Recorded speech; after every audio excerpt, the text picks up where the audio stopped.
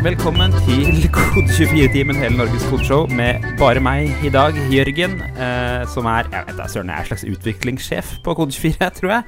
Journalist av og til. Redaktør Ole Petter, han er på bilferie, han. Så han ligger sikkert og forsover seg til en hotellfrokost et eller annet sted akkurat nå, hvis jeg kjenner han rett.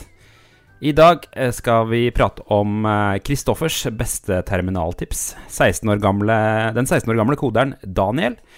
Linus Torvalds, han frykter for fremtiden til Linux. Det er et nytt prosjekt fra Wikipedia, og ikke minst inboxen vår da, hvor vi skal snakke om styling med CSS. Og så er vi live på YouTube da, for dere som er på podcast. Hvis dere er Patreon, så får dere følge med på podcasten live på YouTube. Yes. Nei, siden sist så har jeg vært på ferie i Kristiansand Dyrepark. Og Kristiansand Dyrepark er litt rart. Det er omtrent som et eventyrspill. For når du kommer inn parkdøra, så kan du det er 3 forskjellige steder du kan gå. Du kan gå til høyre, der er Kaptein Sabeltannland, med et sånn forferdelig sjelsugende tivoli. Hvis du går rett frem opp en bakke, så kommer du til Hakkebakkeskogen og Kardemommeby. Og så hvis du tar til venstre, da kommer du til det som egentlig er Dyreparken, som er den triste apekatten Julius og tømmerrenna. Og vi gjorde en oppdagelse i bilen dit. For Noah, sønnen min, han er veldig opptatt av om ting lever eller ikke for tiden. Så han spurte, lever Julius? Og da begynte vi å snakke om alder på skimpanser. Og det viser seg at Julius, han er 41 år gammel. Men ifølge Wikipedia så lever skimpanser bare til de er 45 år i det fri og 30 år i fangenskap. Så Julius, han lever på lånt tid, viser det seg. Hvis du da ikke abonnerer på teorien om at det finnes flere Juliuser som fantome. Det vet man allerede. Det er vist nok en sånn slags som folklore i Kristiansand. Men uansett, det jeg ville snakke om var appen til Dyreparken. For den er blitt veldig bra. Det de har gjort i år for å unngå tette forsamlinger, er at de har oppdatert appen, så alle matbestillinger i hele parken, fra den minste kaffeboden til alle restauranter, det gjøres via appen. Og du legger bestillingen din, velger den restauranten i parken du skal ha fra, og så får du en notification når maten er ferdig, og da kan du bare gå og hente den i disken. Det var ingen kø et eneste sted, selv om det var ganske fullt i parken. Og det her må jo være fremtiden til restaurantbransjen. Og de har gått all in på det. Det går ikke an å betale med noe annet til de fleste restaurantene. Og det vet jeg, fordi svigermor ble avvist da hun skulle kjøpe kaffe. Og jeg ser du, Geir Aasen, skriver at har dere vurdert å ha en gjest når dere er alene? Ja, det har vi. Og vi skal ha gjester fremover på podcasten. Det er første uka mi tilbake fra ferie. Får se om jeg kanskje får til en gjest fremover. Nå er det jo fryktelig mange som er på fellesferie for tiden. Ikke så lett å få tak i folk. Men hvis dere har forslag, så er det egentlig bare å foreslå. Jeg vil gjerne snakke med de fleste. Før jeg går videre til nyhetene, så må jeg jo ta for meg firmapartnerne våre på Patreon. Og de er Shortcut, Capra Consulting, Kodemaker, Everyday, Bouvet, Stack, Fiken, TrippelTex, Boitano, Kolonial.no, Sweat.no, Deploy, Waze, Enonic, Enso og Netlight. Tusen takk for støtten, det betyr mye, og vil ditt selskap støtte oss, så stikk innom Patreon eller send oss en mail på hei@kode4.no. Går litt kjapt dette her, eller? Skal jeg gå videre til nyhetene, kanskje? Må ta litt om hva som har skjedd på kode24.no først da. Så vi hadde saken i dag, for dere som hører på onsdag live, så har vi saken om Kristoffers beste terminaltips. Det er Kristoffer Giltvedt Selbekk i Beck som deler de. Det er jo terminalen i macOS han snakker om, men det ser jo ut som de fleste her skal funke i andre, Linux-terminalen også, så vidt jeg kan se. Han skriver at han ikke er en terminalproff, hva nå enn det er, men han har 7 års erfaring å dele. Kan man være en terminalproff? Hva er en terminalproff? Jeg tenkte jeg skulle gå litt gjennom de forslagene han har, eller de tipsene han har. Og det første han tipser om er hvordan man bruker utklippstavla i terminalen. Så med programmene pb-paste og pb-copy, så kan du sende innholdet av en fil til utklippstavla, skriver den. Og sende utklippstavla til en fil hvis du ønsker det. Det ganske kjekt, for at, i hvert fall sånn min arbeidsflyt at jeg bruker VS Code som en slags sånn der mellomlag, hvor jeg åpner den og så limer inn og holder på. Men jeg jo alltid i terminalen uansett, så det gir jo i og for seg mening å kanskje gjøre det der da.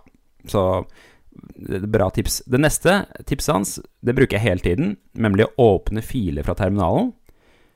Det sikkert mange andre også som foretrekker å lete i filstrukturen fra terminalen. Men så bruker man jo ofte masse vindu-baserte programmer også, sånn som Photoshop for min del. Men man kan jo fint åpne PSD-filer fra terminalen også, og det han skriver med kommandoen open. Men det han sier at han kanskje bruker open mest til, det å åpne mapper. Altså, si at du i en mappe i terminalen, men så vil du se på den i Finder. Da kan du skrive open mellomrom punktum, for eksempel, for å åpne den mappen. Det veldig kjekt. En annen ting han snakker om noen kraftige tegn, og de tegnene de utropstegn og bindestrek. Og de kan du bruke til å hente ut historikk fra terminalen, skriver han. Og det kan jo være kjekt, jeg bruker det ofte hvis du har glemt noe du skrev for et par dager siden. Og der kan du også bruke Ctrl-R for å søke i terminalhistorikken. Det en liten bug, i hvert fall det før, i macOS, som gjorde at den ikke husket all historikken. Den husket bare et par dager bakover tid. Det tror jeg de har fikset. Mulig noen vet om det. Den aller siste tingen han tipser om noe som heter CSH, som viser at det uttales Seashell. Og før så var jeg mye på konferanser, og da var det altså sånn at den personen som var på scenen, hun hadde ofte en Mac-laptop med en sånn veldig kul terminal med masse farger og piler og greier. Jeg lurte alltid på hva det var, og det viser seg at det et shell som heter Seashell, eller CSH.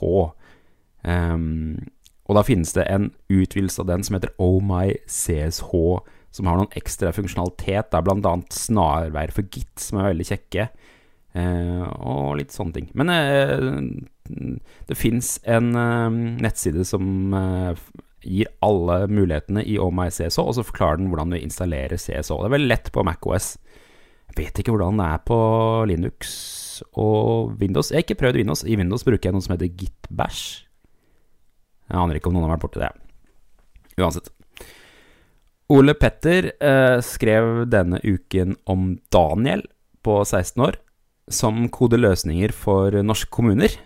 Og det alltid gøy å lese om unge folk som koder. Jeg tenker jo ofte at unge folk i dag de har så mye digitalt tilgjengelig at de kanskje ikke gidder å bruke tida si på å dykke ned i ting og bli skikkelig god på noe, sånn som koding. Før så var det jo sånn at i starten hadde jeg jo ikke internett, hadde liksom ikke noe annet å gå til på PC-en min, så jeg ble sittende og bruke masse tid på ting som jeg hadde lokalt på maskinen. Men jeg ser liksom for meg at unge folk nå kanskje de blir kanskje så overstimulert at de hopper mellom YouTube og når de synes noe kjedelig. Uansett. Det gjør tydeligvis ikke han Daniel da.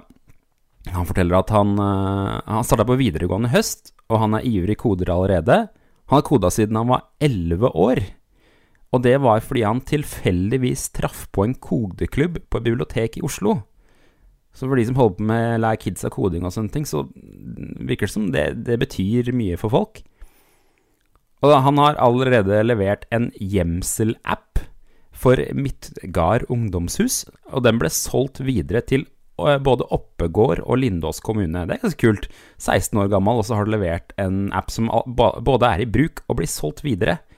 Han har også laget et system som heter UREG, som visstnok et system for å administrere ungdomsklubber. Altså at man kan registrere hvem som på besøk og antall besøkende. Det ganske kult. Jeg husker ikke engang om jeg tror da jeg var 16 år tror jeg ikke hadde laget noe som var i bruk av andre. Kanskje bortsett fra en veldig dårlig personlig nettside. Og han Daniel, han forteller at han har jobbet mye tidligere med PHP, men i koronatida så lærer han seg React og Next.js, som sikkert lurt. Kul fyr han Daniel. Og så denne uka her annonserte Wikipedia et helt nytt prosjekt. Det heter Abstract Wikipedia. Og det det første prosjektet, eller det første nye prosjektet deres visstnok på 7 år. Og det skal være det ganske kult, det skal være en språkagnostisk strukturert database som kan kompilere artikler til et hvert språk. Og det de skal gjøre at de skal bruke dataen som ligger på Wikidata. Wikidata.org jo en egen nettside med en slags modulær informasjon. Og så skal de bruke det til å lage en ny artikkelbygger, som da skal kunne generere artikler på forskjellige språk. For dataen som ligger på Wikidata, den allerede oversatt til alle forskjellige språk, for det sånne små chunks med data. For eksempel et bilde, eller en tidslinje, ja, du vet. Så det ganske kult. Det kan jo bety at det blir slutt på, jeg vet ikke med dere, men jeg alltid sånn at jeg googler etter noe, og så googler jeg mellomrom wiki, og så får jeg alltid opp den norske oversettelsen først, og det irriterer meg veldig, for jeg vil alltid lese den engelske, for den norske ofte litt dårligere. Så det blir jo spennende å se om dette her kan føre til at det blir bedre internasjonale sider på Wikipedia. Hvem vet? I andre nyheter så Linus Torvalds, skaperen Linux, han usikker på fremtiden til Linux. Det uttalte han på en Open Source Summit som foregikk denne uka. Og Linus Torvalds, han sier at det vanskelig å finne vedlikeholdere til Linux. Og han sier at de har ikke nok vedlikeholdere i dag. Og det som visstnok vanskeligst å finne, det folk som villige til å se på andres kode og sende den videre opp. Og Torvalds han skriver at litt av problemet at så mange avhengige av Linux nå i forhold til før, at det vanskelig for nye utviklere å sende inn kode og bli tatt på alvor. Og det problemet hadde de ikke på 90-tallet, men da tillot de jo alt, og Linus Torvalds bare så på det og som det var greit. Det kan de ikke gjøre lenger. Det visst et problem for Linux, så de har på en måte skapt sitt eget problem ved å bli populære. Så da det vel bare å vente på at de blir den neste Windows, antar jeg. Vi har jo Patreon for privatpersoner som ønsker å støtte oss. Ikke bare firmaer. Vi kaller dem superstøttespillere, og jeg tenkte jeg skulle lese opp 10 tilfeldige støttere. Og det Martin Stige, Tobias Alvik Hagen, Terje Karlsen, Torstein Bjørnstad, Martine Trulsrud, Thomas Kalve, Jan Egil Ring, Ketil Stadskleiv, Tanet Trimas og Katrine Wilhelmsen. Jeg ser dere på chatten på YouTube, dere veldig stille nå. Det noe dere lurer på så langt? Eller skal vi fortsette videre til innboksen? Går veldig fort den uka her. Det litt annerledes dynamikk når jeg sitter her alene i forhold til når jeg har med Ole Petter. Da blir det kanskje mer skravling. Men vi må hoppe over til innboks, som en spalte hvor vi stiller et spørsmål på Kode24-klubben på Facebook. Og så snakker vi litt om svarene som har kommet, kategoriserer dem litt, finner ut av hva utviklere i Norge faktisk mener om ting. Og vi har en sånn føljetong for tida med en sånn brus-app som skal bygges, og så har vi forskjellige scenarioer rundt det. Og denne uka så spurte vi, eller så skrev vi: se for deg at sjefen løper inn på kontoret og brøler: brus-webappen vår ser ikke ut, du må style den som best du kan i løpet av dagen. Hvilke verktøy griper du etter? Da tenkte vi CSS-rammeverk, språk og så videre. Og vi har fått mye svar. Jeg har delt det opp i 4 kategorier, og Kent Daleng, han oppsummerte ganske bra hva de forskjellige kategoriene I hvert fall 3 av de. Hva han skriver, hvordan jeg gjør det på jobben? Less. Hvordan jeg gjør det I hobbyprosjektet? CSS skrevet for hånd. Hvordan jeg ville gjort det hvis jeg hadde tenkt litt over det? Styled components, kanskje. Han litt vag da. Jeg tenker at det 3 kategorier her. Det håndskrevet CSS, som litt sånn skikkelig old school måten å gjøre det på. Preprosessert CSS betyr at man skriver det I et eget CSS-språk, og så kompilerer det til vanlig CSS. Så det rammeverk. Det finnes flere CSS-rammeverk, vi skal snakke om de, og så det CSS I JavaScript, som den nye, hippe, kule tingen for mange folk, har inntrykk av. Med fordeler og ulemper, det skal vi se på. Så den første håndskrevet CSS. Mikael Odden, som pleier å være I chatten av og til, kanskje han på ferie. Han skriver CSS, enkelt og greit. Jeg kunne sikkert brukt Tailwind eller Bootstrap I starten, men ville eliminert dem ASAP. Og det skjønner jeg ikke helt hva han mener. Hvorfor vil du eliminere dem ASAP? Mikael Odden, han lenker også til en nettside som heter motherfuckingwebsite.com, og hvis du har vært på den, så det en nettside som gjør et poeng ut av at man ikke trenger CSS for å legge ut noe på nettet.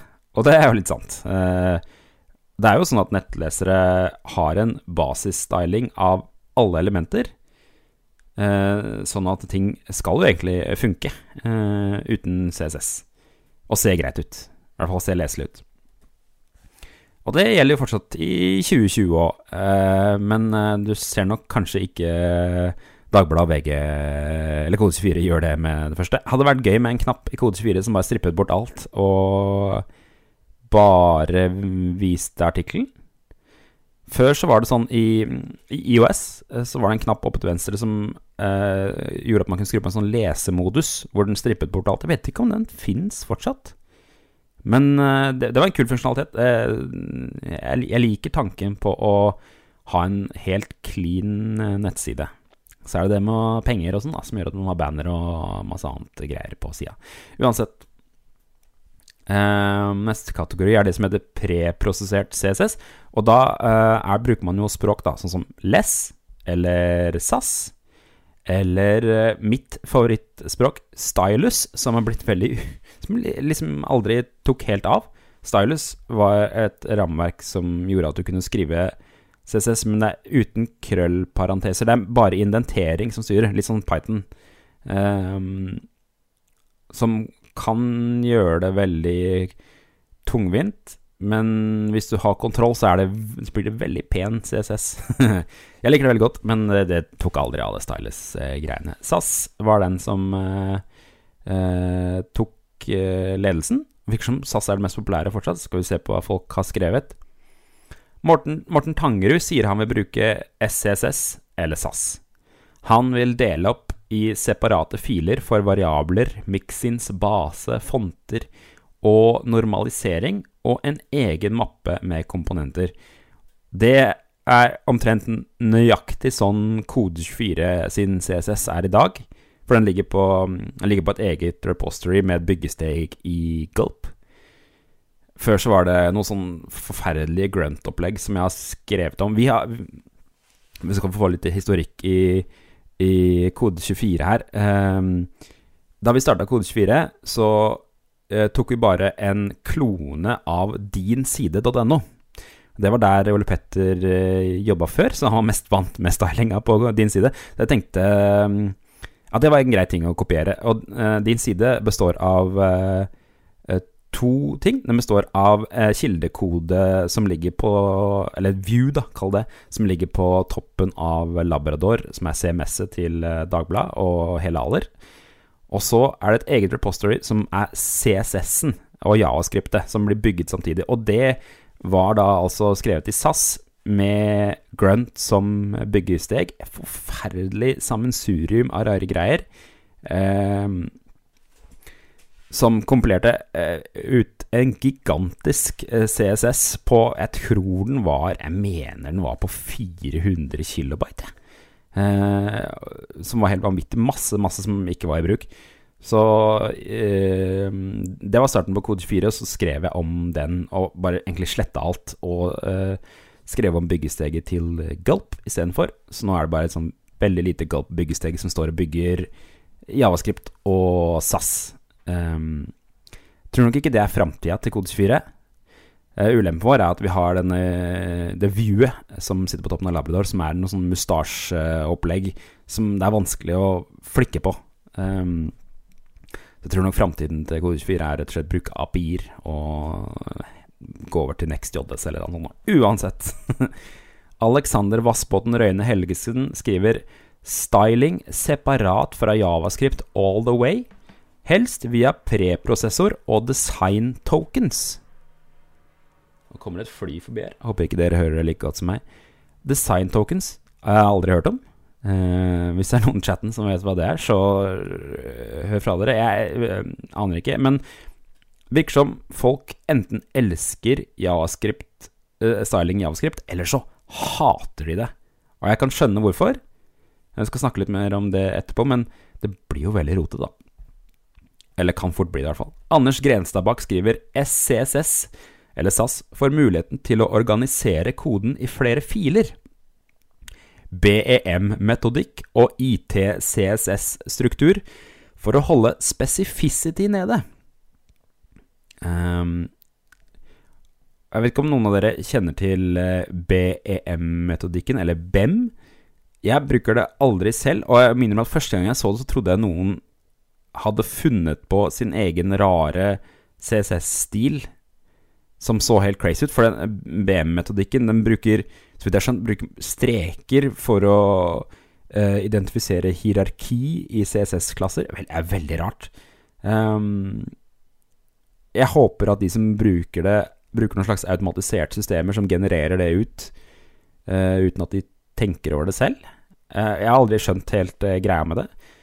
Lasse Melvang Tvedt nevner også Airbnb sin CSS-plan I samme tråden. Den heter A Mostly Reasonable Approach to CSS and SAS. Den har jeg ikke lest selv, men Airbnb, I hvert fall for et par år siden, så var jo de de facto stedet man gikk for å finne de smarteste løsningene. Før det så var det Spotify, og så har det liksom blitt Airbnb. Nå tror jeg Airbnb har falt litt fra tronen igjen.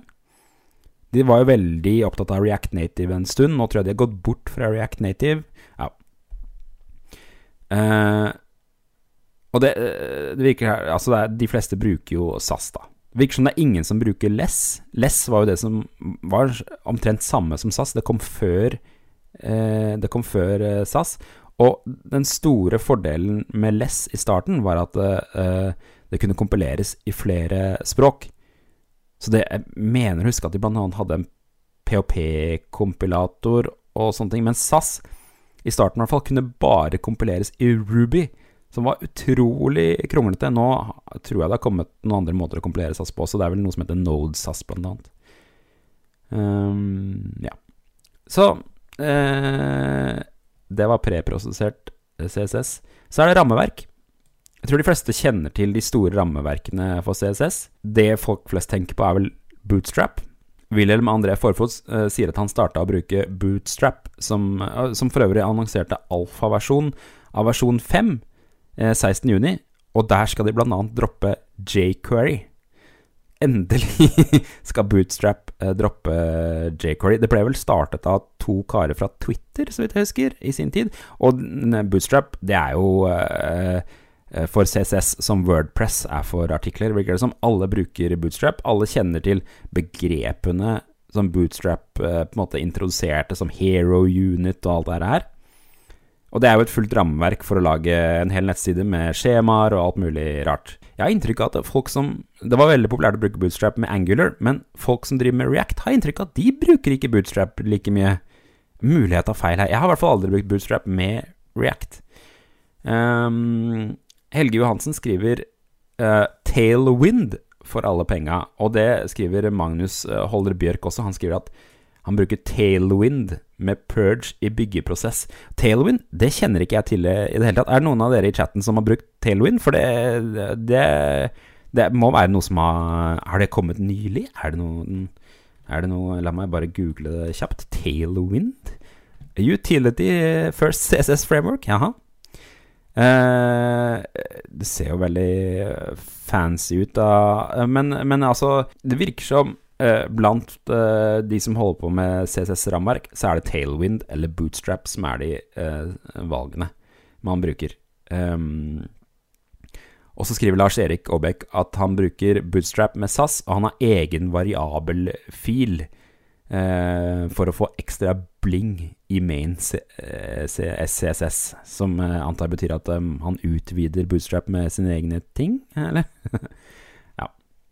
Siste kategorien CSS i JS, eller CSS i JavaScript, som jeg har inntrykk av at den mest populære måten å gjøre ting på nå, og da det spesielt et rammeverk som virker som dominerer overalt, og det Styled Components. Thomas Kalve skrev at han bruker Styled Components i React-prosjekter, og etter å ha kommet fra ASP.NET MVC-prosjekter med less eller SAS, var det uvant å gå over til å skrive CSS i kodefilene.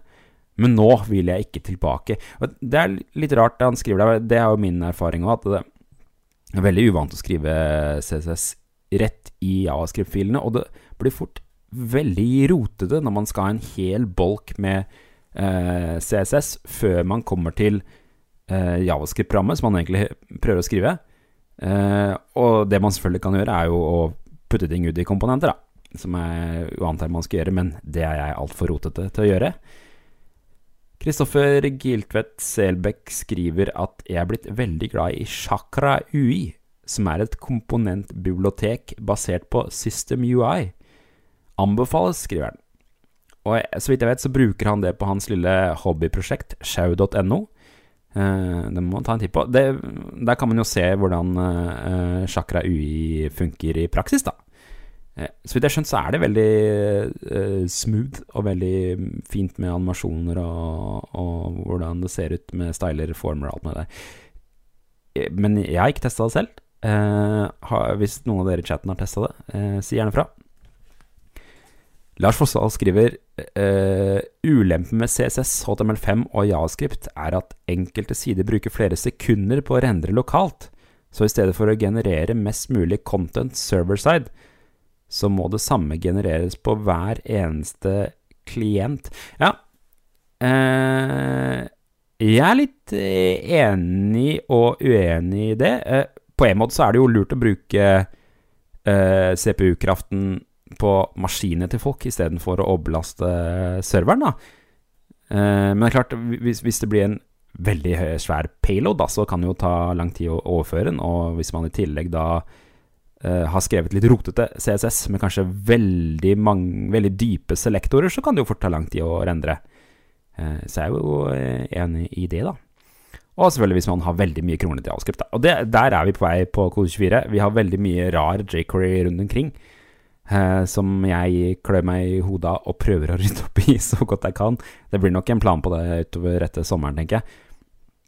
Men jeg merker jo på kode 24 også at og det jo sånn at jo mer innhold man får på siden, jo lengre tid tar det før JavaScript blir tegnet opp, for det tegnes så gjerne opp etter at dokumentet lastet, og problemet da blir jo at hvis det et UI-element som blir tegnet med JavaScript, så kan jo det fort poppe opp rett etter at alt annet lastet, og det problemet har vi blant annet med banneren på toppen av kode 24, som da ikke blir lastet inn før resten av siden lastet ned, og kan føre til et lite hopp. Det jeg ser Chrome-utviklerne anbefaler nå at man alltid legger inn en høyde, altså definert høyde på bilder, for de har brukt veldig mye tid nå i nye Chrome på å optimalisere sånn at det alltid blir tegnet plass til ting, sånn at ting ikke hopper. Kommer jeg sikkert til å skrive litt om på kode 24, tror jeg. Mikael Finstad skriver, prøver å unngå globale styles så godt det lar seg gjøre. Jeg bruker mest inline og komponentspesifikke styles i React. Jeg har jo inntrykk av at for React-utviklere så det måten de gjør det på nå. Det noen som fortsatt bruker SAS i egne SAS-filer, men jeg har inntrykk av at det eldre prosjekter. Virker som Styled Components greia, og de har jo en veldig fin nettside med veldig bra dokumentasjon. Jeg bruker den hele tiden, for jeg husker jo aldri noen ting. Det sikkert flere som kjenner seg igjen i det. Så det greia, altså CSS i JavaScript, rammeverk, preprosessert CSS eller håndskrevet. Og håndskrevet, det virker ikke som det så mange som driver med. Jeg gjør det av og til. Hvis jeg bare skal ha en kjapp liten side, tar jeg litt håndskrevet CSS. Men jeg merker jo at å ikke ha et hierarki som blir generert opp, det veldig tungvint, for du må jo gjenta selektorer hele tiden når du skriver håndskrevet CSS. Så ja, det var min babling om CSS. Lars Forstad skriver hvor mange watt-timer koster det ekstra å generere alt dette her på hver eneste klient. Veldig billig for strøm i Norge da, Lars. Jeg tror ikke jeg vet ikke om det den verste bekymringen. Kanskje i andre steder hvor strøm dyrere. Der blir det nok verre. Det var Kode 24-timen for denne uka. Jeg her neste uka, fordi Ole Petter han på ferie i 3 uker. Han 2 uker igjen av ferien sin. Så det jeg håper dere vil gjøre å abonnere, i stjerner, i tilbakemelding da vel, og foreslå gjester. Tips en kollega. Jeg vil gjerne ha forslag til gjester. Kanskje jeg kan prøve å få til et intervju med noen neste uke. Det har vært kjempegøy. Da tror jeg gir meg for i dag. Nå skal jeg se Geir som skriver. Jeg bruker SCSS fordi det deilig å kunne sette opp styling på en programmatisk, logisk måte, og kan inkludere ting og så videre. Jeg enig, Geir Aasen. Jeg liker jo å ha ting separat, egentlig. Liker å bruke SAS. Jeg har brukt SAS i årvis. Jeg kjempeglad i det. Gi meg for i dag, Jeg håper dere har en superfin sommerferie hvis dere på ferie. Og så prates vi neste uke da.